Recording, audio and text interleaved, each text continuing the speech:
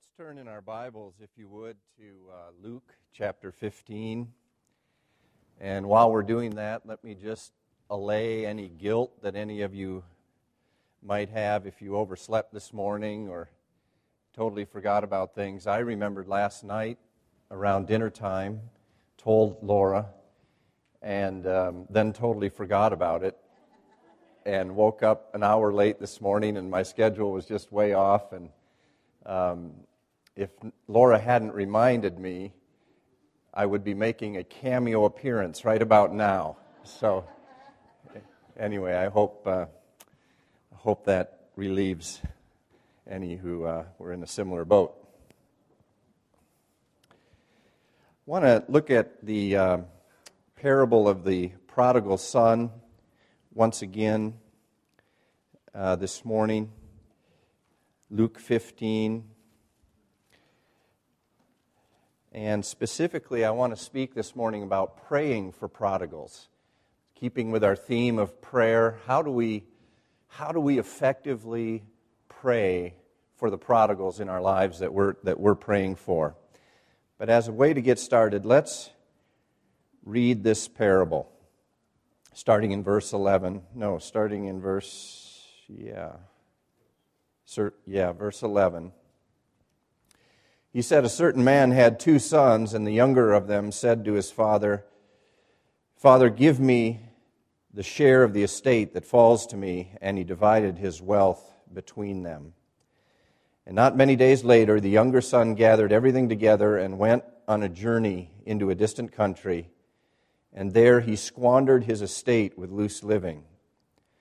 Now when he had spent everything, a severe famine occurred in that country, and he began to be in need. And he went and attached himself to one of the citizens of that country, and he sent him into his fields to feed swine. And he was longing to fill his stomach with the pods that the swine were eating, and no one was giving anything to him. But when he came to his senses, he said, 'How many of my father's hired men have more than enough bread, but I'm dying here with hunger? I will get up and go to my father, and I will say to him, Father, I have sinned against heaven and in your sight. I'm no longer worthy to be called your son. Make me as one of your hired men.' And he got up and he came to his father. But while he was still a long way off, his father saw him and felt compassion for him and ran and embraced him and kissed him.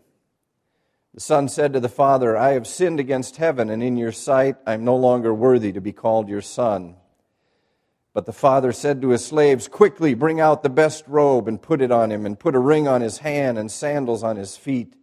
And bring the fattened calf, kill it, and let us eat and be merry. For this son of mine was dead, and he has come to life again. He was lost and has been found.' And they began to be merry.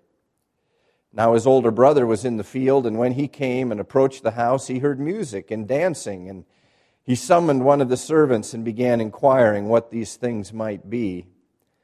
And he said to him, 'Your brother has come, and your father has killed the fattened calf, because he has received him back safe and sound.' But the older brother became angry, and he was not willing to go in. So his father came out and began entreating him. But the older son answered and said to his father, 'Look, for so many years I have been serving you, and I have never neglected a command of yours, and yet you have never given me a kid that I might make merry with my friends. But when this son of yours came, who has devoured your wealth with harlots, you kill the fattened calf for him.' And he said to him, 'My child, you have always been with me, and all that is mine is yours. But we had to be merry and rejoice, for this brother of yours was dead and has begun to live. He was lost and has been found.'" Father, we ask for a deep time in your word this morning. I pray that something that is said would minister to every heart here. We pray, Lord, that it would be your Holy Spirit that is speaking through your word and through me. And we ask that our hearts would be attuned to the voice of your Holy Spirit. Pray that what's not of you would be just like chaff in the wind, but that which is of you, Lord, would remain and bear fruit. We give you all the glory and all the praise for saving us and for delivering us from the kingdom of darkness. We bless you. We praise you in Jesus' name. Amen. Well, the word prodigal means to drive away. It means to squander, be wasteful, one who spends lavishly and frivolously. And as I read and study this parable, it has to be one of the greatest stories, if not the greatest stories of all time.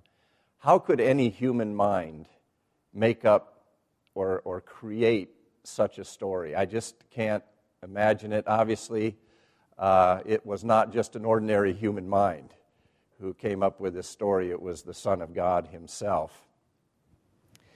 But let me ask you this morning, which of these three characters in the story do you identify with? Do you identify with the prodigal son? Either currently you are a prodigal son, or in the past you were a prodigal son and you've made your way home and made peace with God, and He has lavished His grace upon you. Maybe you are the older brother. You've served the Lord for a lot of years and you find this hardness in your heart that you don't like, but nevertheless, you have to admit, if you're honest, that it crops up once in a while and you feel angry and cold and hard and unwilling to come into the party. Or maybe you have a child or a friend or a parent or a loved one who has walked away from the Lord, and you find yourself in the position of the father, where you're grieving and you're longing. It's a sore that won't heal, and you're praying and you're praying and you're praying. I reviewed about 100 sermons on this parable, not in full, but just reading summaries, and about 3 or 4 books, and was interested to see that most of the sermons or thoughts about this parable, of course, center on the Father and His love, and I think that's as it should be. The next group, I think, focuses on the prodigal, and the next group on the elder brother. But what I was particularly looking for were keys or messages pointing at how to pray for prodigals, because that was my concern. And there was very little about how to pray for prodigals, specifically, except with the exception of a man named Jeff Lucas, who has written a couple of books, one of which I'll quote from today. The first is Will Your Prodigal Come Home? It's an excellent book, especially, I think, if you're a parent and you have a prodigal child. Also, he wrote a book more recently, I believe, called Creating a Prodigal-Friendly Church, and just exhorting the church to not be like that elder brother whose heart is hardened, but to have a soft heart and a welcoming heart and be ready to throw that party when a prodigal comes home. So my purpose this morning is to look at some specific ways to pray for prodigals that God has shown me. This is not a formula. You know that we don't believe in formulas here. And it may not particularly be an emotional message. My goal is not to be so much in that realm as to be thinking with you from the Word of God. How are we exhorted? What could be the most effective ways to pray for prodigals? Let me list them for you briefly, and don't feel that you have to get them all down perfectly. I've got I've got my points here on this page and the scriptures that go along with them. I'm sorry I didn't get a PowerPoint together, but feel free to grab one of those now or after the service. But these are the ways that I feel God has spoken to me to pray for my prodigals. The first is to pray for God's prevenient grace, and I'll explain that term in a little bit. The second is to pray for a bankruptcy of soul to come upon the prodigal. The third is to pray for the gift of repentance. The fourth is to pray for an extreme longing for God. The fifth is to pray for open doors. The sixth, for the fear of the Lord. And finally, for us to pray, like Jeff Lucas exhorts, to pray for a prodigal-friendly heart. So let's take a look at each one of these. The first is to pray for God's prevenient grace. Yeah, Deanna, thank you for coming and getting that. Feel free to come, you guys. It's okay if we move in the building. It's really all right while I'm talking and anytime. Yeah. It's really okay. These are the prodigals that are coming.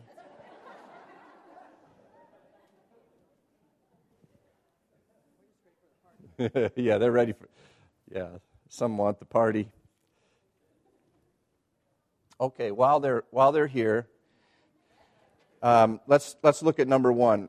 Pray for God's prevenient grace. Now, this is the belief that it takes God's purposeful and specific drawing of an individual. It takes His special grace for someone to even have that first inkling that they want to pursue God or look for God. This is even before a person makes a decision to be saved. It's based on verses like John 6:44. I'll read that to you. No one can come to me unless the Father who sent me draws him, and I will raise him up on the last day. Matthew 6:44, once again, no one can come to me unless the Father who sent me draws him, and I will raise him up on the last day.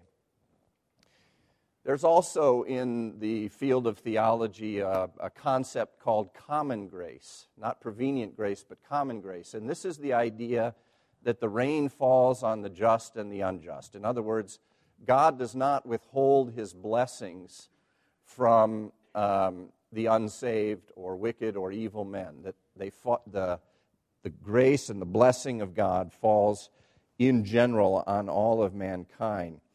And yet there is this belief that, this doctrine that prevenient grace is a reality, that even to see Jesus for who He really is takes a work of God. It takes His grace to be able to behold Him in reality. Earlier in the same chapter, John 6, we read this verse, that everyone, for this is the will of my Father, that everyone who beholds the Son and believes in Him may have eternal life.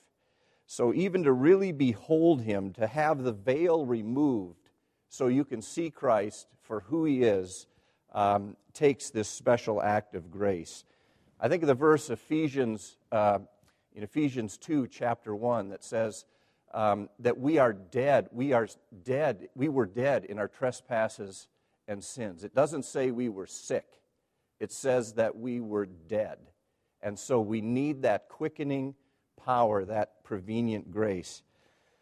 Let me read what the United Methodist Book of Discipline says about prevenient grace.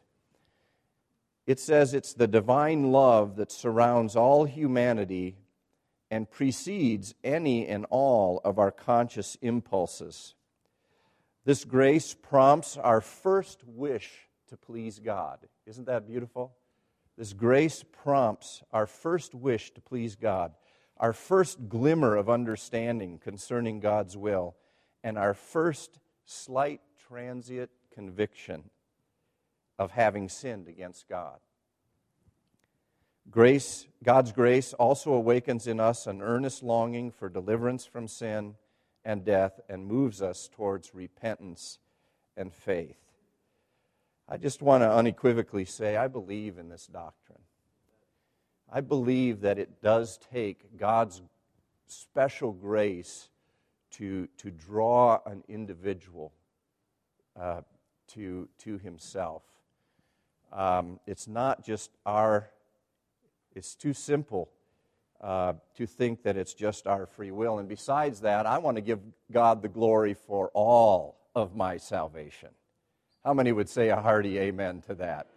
I want to give him all the glory for rescuing me. We also have verses in the Bible like Ephesians 1:4. Let's look at that quickly. Or I can just read that to you. Just as he chose us in him before the foundation of the world, that we should be holy and blameless before him. He chose us, it says. And in John 15:16, Jesus said to his disciples, he said, "You didn't choose me, but I chose you and appointed you that you should go and bear fruit and that your fruit should remain." So I believe in this choosing act of God, this prevenient grace that draws him to us. So as we think of our prodigals, it's a good place to start, to pray for God's drawing, God's prevenient grace, without which that prodigal will never return home. Number 2, I want to pray, I've been led to pray for a bankruptcy of soul in those that I'm praying for. When did the prodigal son begin to experience a desire to return home? Well, in verse 14, we read this. It says, when he had spent everything. What do we call that in our culture? When you're out of money, absolutely out of money, and you begin to owe people. Bankruptcy. Yeah, it was, he experienced financial bankruptcy. But as I pray for mine, I'm praying for a bankruptcy of soul. Because I remember, and if you can relate to this, I'd like you to raise your hand just so others can identify as well. I remember in the months preceding my surrender to Christ, the wrestling within my heart and looking within myself and seeing the darkness, seeing the evil, seeing the hypocrisy, seeing the lust, just seeing the emptiness and the meaninglessness of my life. How many of you can relate to that? Before you surrendered to Christ, to apprehend, it's so necessary. Even those terrible dreams, tormenting dreams, so necessary to apprehend the meaninglessness and the emptiness of life without God. I've mentioned before the French philosopher and existentialist Jean-Paul Sartre, who saw this meaninglessness of his own life, and he wrote an autobiography. Do any of you remember what the name of it was? Nausea. Yeah. How would you like to write an autobiography of your life and call it Nausea? That's probably not far off. I remember when Terry was preaching, and he said, yeah, if you look at yourself, of course you're going to get depressed, So he wrote Nausea, but listen to the titles of other of his works in subsequent years. The next one he wrote was called The Flies. Next one was Being and Nothingness. The next one was No Exit. And then he wrote a play called Dirty Hands. Just the titles themselves speak of that emptiness, that meaninglessness apart from God. We have a book in our Bible that really hammers this theme home. What would you guys say? Ecclesiastes. That's the book that really hammers this idea of meaninglessness without God. Solomon the preacher in the book of Ecclesiastes, he was considered the wisest, richest, most influential king in Israel's history, and he looks at life without God. And the first verse says, vanity of vanities, all is vanity. What advantage does man have in all his work which he does under the sun? Later he says in verse 14, it's a striving after wind. And as you remember, he begins to explore various categories of pursuit of pleasure and so on. My Bible notes say it quite well, so I'd like to read a paragraph from it. Power, popularity, prestige, pleasure, nothing can fill the God-shaped void in man's life but God himself. But once seen from God's perspective, life takes on meaning and purpose, causing Solomon to exclaim, eat, drink, rejoice, do good, live joyfully, fear God, keep his commandments. Skepticism and despair melt away when life is viewed as a daily gift from God. I was kind of feeling the drudgery of life the last couple weeks and turned to this book, and there were several lines that I had circled from a previous study about the importance of seeing your labor as valuable to God. Seeing what you do as valuable to God is a spiritual discipline to be cultivated. Because we can all compare our work to somebody else's, can't we? And get discouraged pretty quickly about the greatness of others. And that guy's only 30, and look what he's done, and so forth. So to see our life and our work as valuable. I want the prodigals that I'm praying for to feel on a deep level the meaninglessness of life apart from God. To have that experience and to find that deep sorrow that leads to repentance.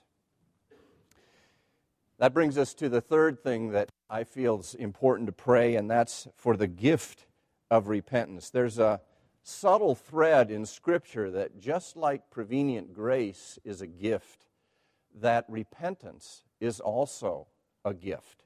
And I'd like to look at a few verses just to fortify that point. Acts 5:31 is the first one. Acts 5, verse 31. It says, and when they had prayed, Acts 5:31. This is where the apostles are defending themselves in front of the high priest after being arrested and then supernaturally released by God. And they're telling Peter and the apostles that we told you not to preach anymore in this name. And this is part of their response.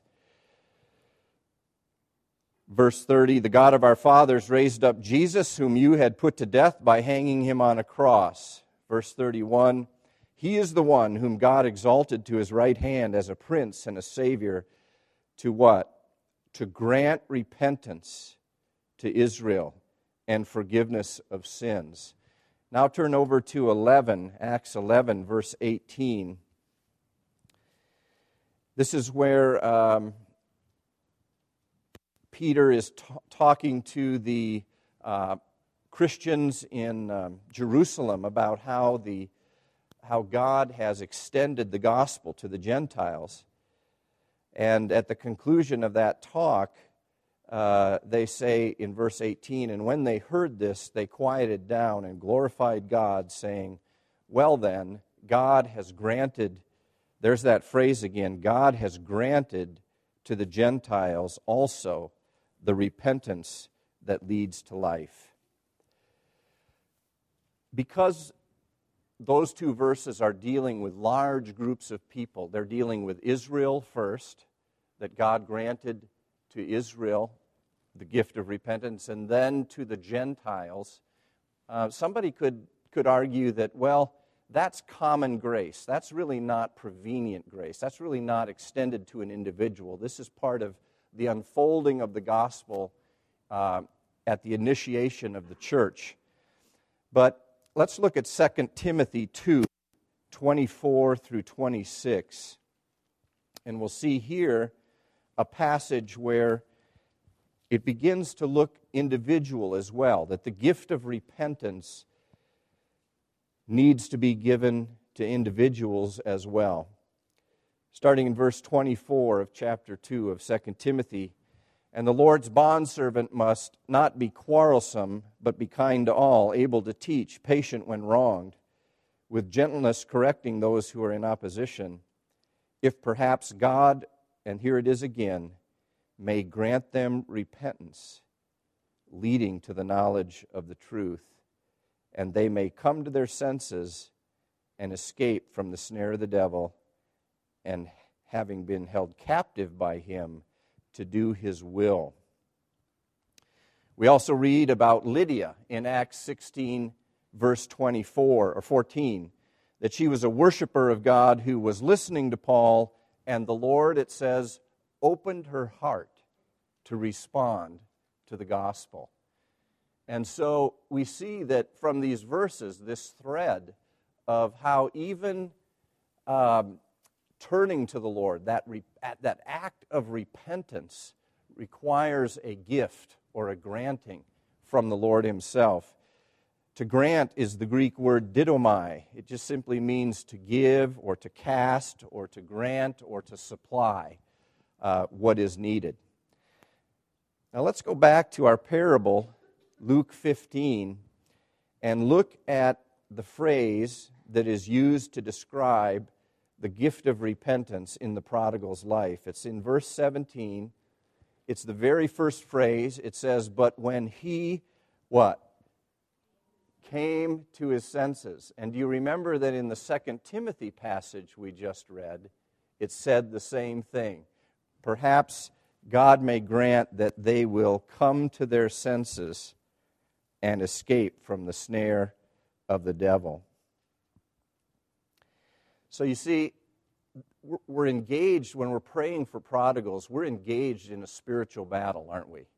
It's not just up to their will and circumstances, but we're engaged in a spiritual battle. 2 Corinthians 4:4 says, "The God of this world has blinded the minds of the unbelieving, that they might not see the light of the gospel of the glory of Christ, who is the image of God."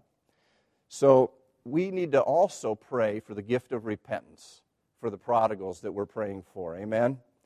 That this is key, for we fight not against flesh and blood.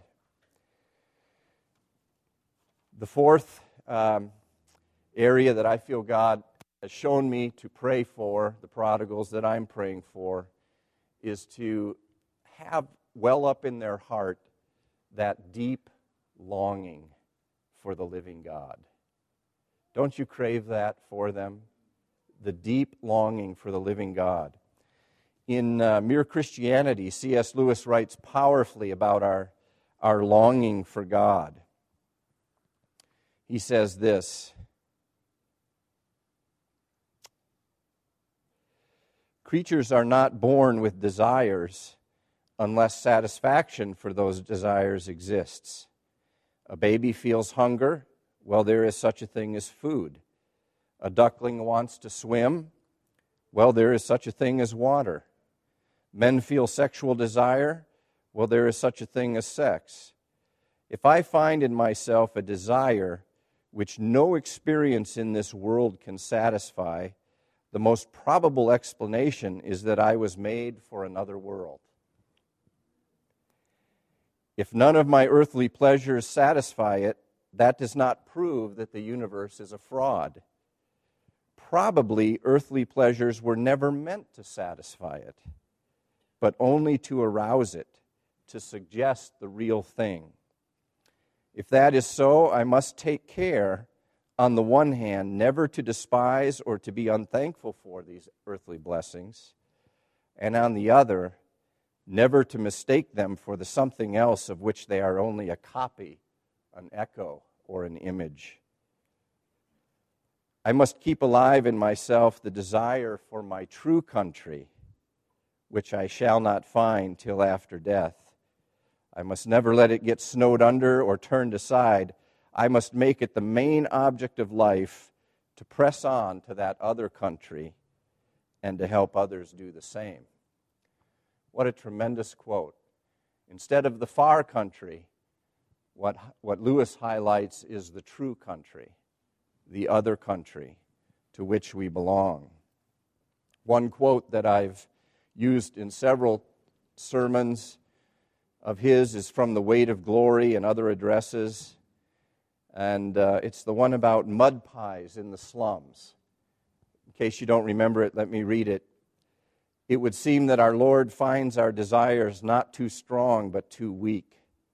We are half-hearted creatures fooling about with drink and sex and ambition when infinite joy is offered us. Like an ignorant child who wants to go on making mud pies in a slum because he can't imagine what is meant by the offer of a holiday at the sea. We are far too easily pleased.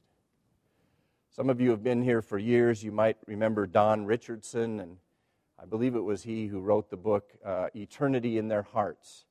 And that's from a verse in Ecclesiastes that says God has placed eternity in our hearts. He's placed that longing for Him and for the other country in our hearts. Nobody has demonstrated that perhaps better than David in the book of Psalms.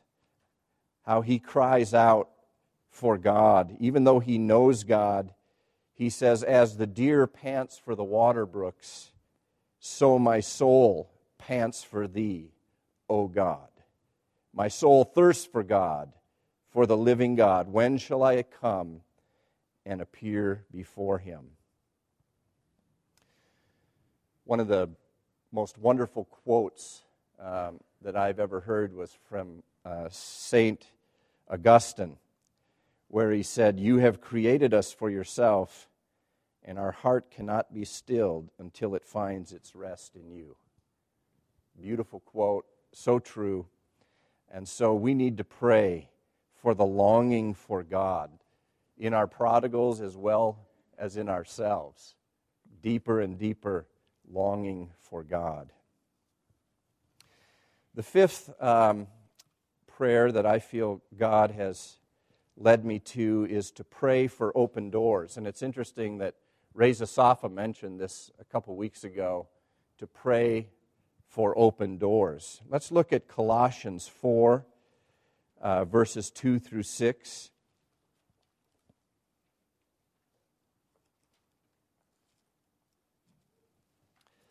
Colossians 4, verses 2 through 6, it says, devote yourselves to prayer, keeping alert in it with an attitude of thanksgiving, praying at the same time for us as well, that God may open up to us a door for the word, so that we may speak forth the mystery of Christ, for which I have been imprisoned.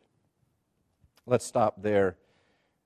Sarah, I think that's what God did for you in that petition. Lord, give me something specific.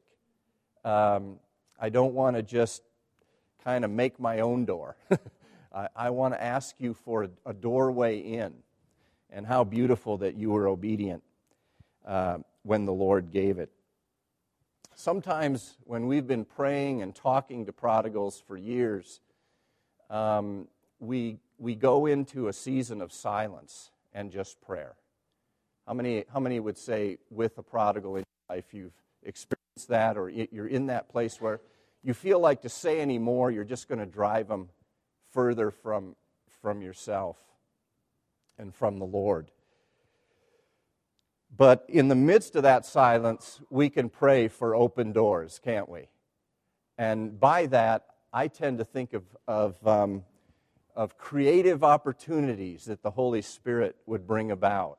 I think of disentangling, prayers that would disentangle ungodly and unhealthy friendships from that one we love, and that their hands would be joined to some godly and healthy influences. I saw the power of these kinds of prayers years ago when I was praying for my grandparents who were in their 90s, in a nursing home in Illinois, praying for them and finding out that, and my grandmother at that time had dementia, and so I was hearing that she would be out of her head at times, screaming out in terror, and a lot of it was religious kind of language and fears. But I also found out that she had a beautiful African-American woman assigned to her who was very godly and would pray for her and read the word to her and calm her in those moments. I don't know if she received the Lord before she died, but it's my prayer, of course, that this woman who was sent there to serve her led her to the Lord and brought real peace to her. Also, my granddad, Vollweiler, very scientific guy.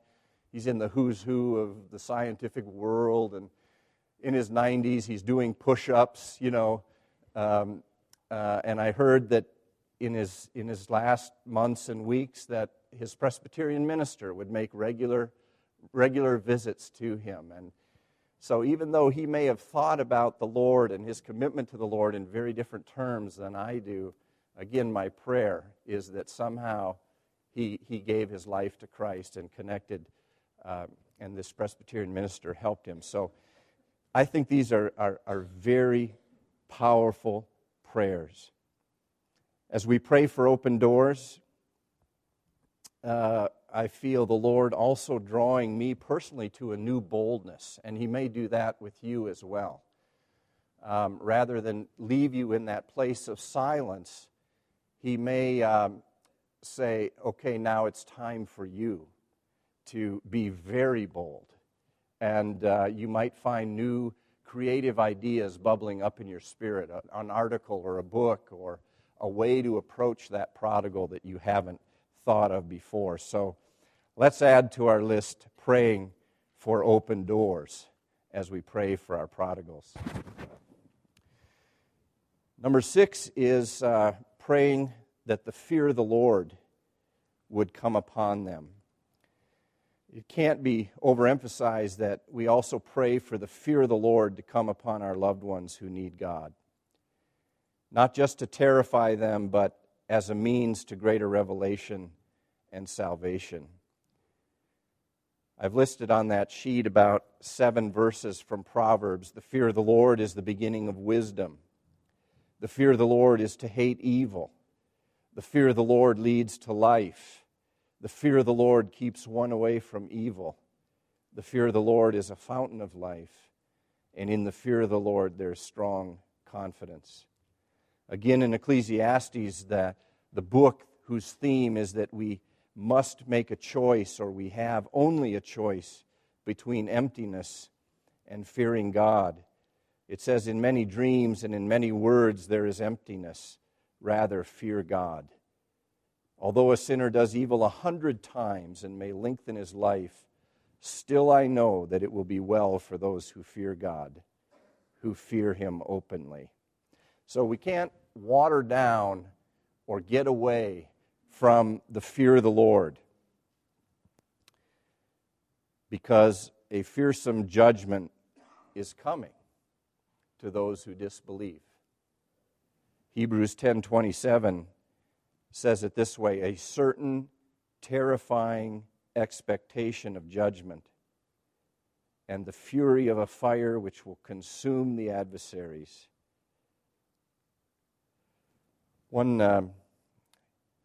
If I were to ask you what is the favorite verse in the Bible or most often quoted verse in the Bible, I know you would say John 3:16.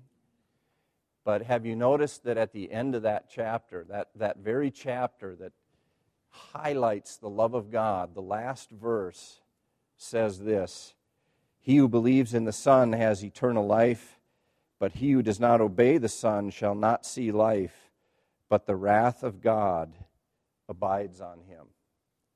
That's a frightening verse. That the wrath of God abides on those who refuse to believe. And so the fear of the Lord gives our prayers for our prodigals fervency and urgency. Our prayers become fearsome in and of themselves. The last prayer is to pray with a prodigal-friendly heart. And I don't know about you, but there are times where I drop into an elder brother mentality. After working at the church here for 20 years and having many, many, many homeless people come in the doors, street folks, I began to, in my cynicism, my elder brother mentality, I began to think about their approaches and the contracts that they try to sort of unconsciously create with me. I call one the desperation. My desperation will compel you to give to me contract. Another is my belligerence will compel you. In other words, if I don't comply with their request, they get angry and maybe start cursing or something.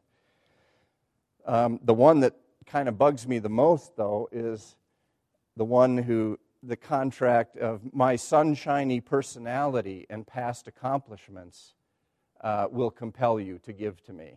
Let me tell you about one of these that went down. It was a couple years ago.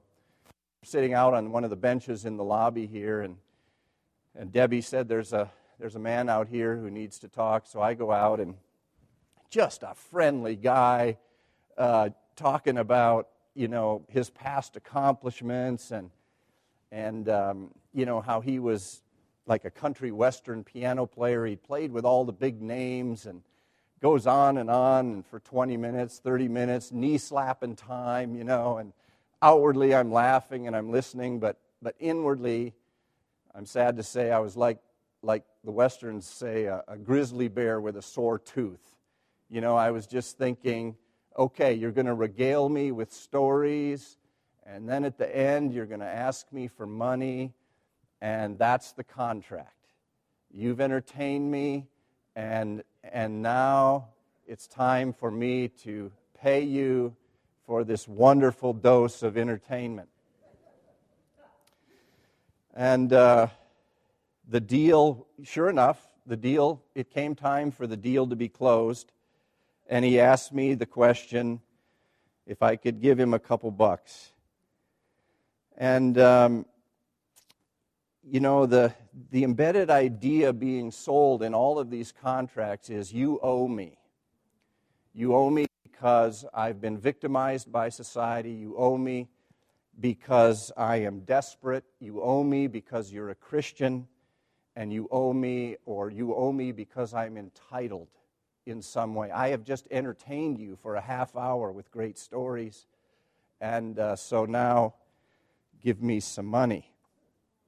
And so when I'm in my elder brother heart, which is hard and cold and selfish, I'm thinking, what am I thinking? I'm thinking, I don't deserve this. You're wasting my time. I'm too important for you. I'm angry. In fact, I'm entitled to be in my office studying instead of out here talking to you. And I am trying to get you to laugh in a little bit, but it's really awful, because then it hits me like a train that I'm guilty of the very same things I'm thinking, are wrong with him. I'm entitled. I'm victimized. I'm, what else? I'm angry and so forth. Totally wrong attitude.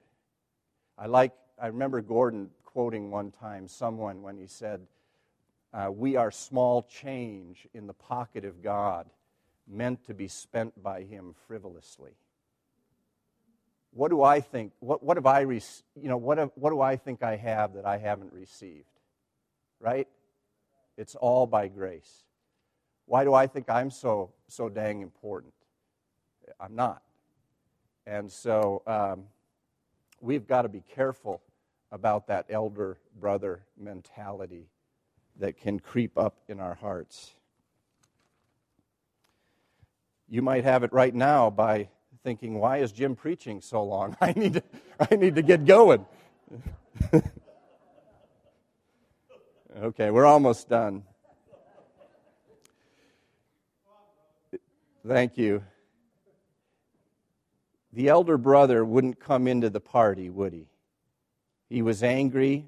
He felt victimized. He felt entitled to the fattened calf, and instead his brother's getting it. In fact, probably he felt entitled to more than his brother was getting, this profligate brother. So the challenge is to stay in the love of God, to not be manipulated by subtle contracts, but to walk in the love of God that compels us. 2 Corinthians 5 says it well, for the love of Christ compels us, having concluded this, that one died for all, therefore all died. And he died for all, that they who live should no longer live for themselves, but for him who died and rose again on their behalf. Therefore, from now on, we recognize no man according to the flesh. If we are prodigals who have come home, we must have the heart of the Father, who's anxiously looking each moment at the horizon that he might see the prodigal son returning home in order to run and meet him and receive him home again. We have to have a prodigal-friendly heart, amen? And repent of that elder brother mentality. Proverbs 4:23 says, guard your heart with all diligence, for from it flow the springs of life. So I'd like you to just think now for a moment, maybe even close your eyes, and as we close, perhaps you are a prodigal who's in the process of returning home. And just over the next little rise, you will see your home, your kingdom, your family, and your Father ready to receive you with open arms. Your Father with tears streaming down his face, running to meet you and throw you a party. I want to say to you, if you're in that, if you're a prodigal who's limping home, I want to say to you, run. Don't delay. Receive Christ today. Repent of your sins. Come home to God ready to serve him forever. He loves you, and his great arms of grace are ready to embrace you. Pray with someone here. If you want to receive Christ today, please pull someone aside and pray with them. They'll help you. Maybe you're the older brother right now. Your heart's grown hard and you're angry and feeling cheated. I want to say to you, open your heart again to God and let go of your anger, your defiance, and your sense especially of entitlement. Come into the party and rejoice. Adopt the attitude of heaven and the heart of your Father. Your reward will come, but come into the party. And maybe you're the father right now. You carry the Father's heart for some prodigals that are near and dear to you. I want to say to you, keep manning your post. Keep praying, scanning the horizon, knowing that the day will come when you will see them making their way home to the Father and also to you. That day will come. Father, we thank you for this word. We pray that you will apply it through the power of your Holy Spirit in any way that you see fit. We open our hearts to you. We do ask for forgiveness, Lord, for attitudes and ways that our heart has adopted the mentality of the older brother. We pray that we would be a prodigal-friendly church, that we would continue to pray, continue to man our post, and be ready to receive with great joy. We pray for those prodigals that are on our hearts and our minds. We pray for breakthroughs, Lord. We pray for breakthroughs by the power of the living God. And we will give you all the glory and all the praise. We trust you, Lord. We commit these things to you in Jesus' name. Amen.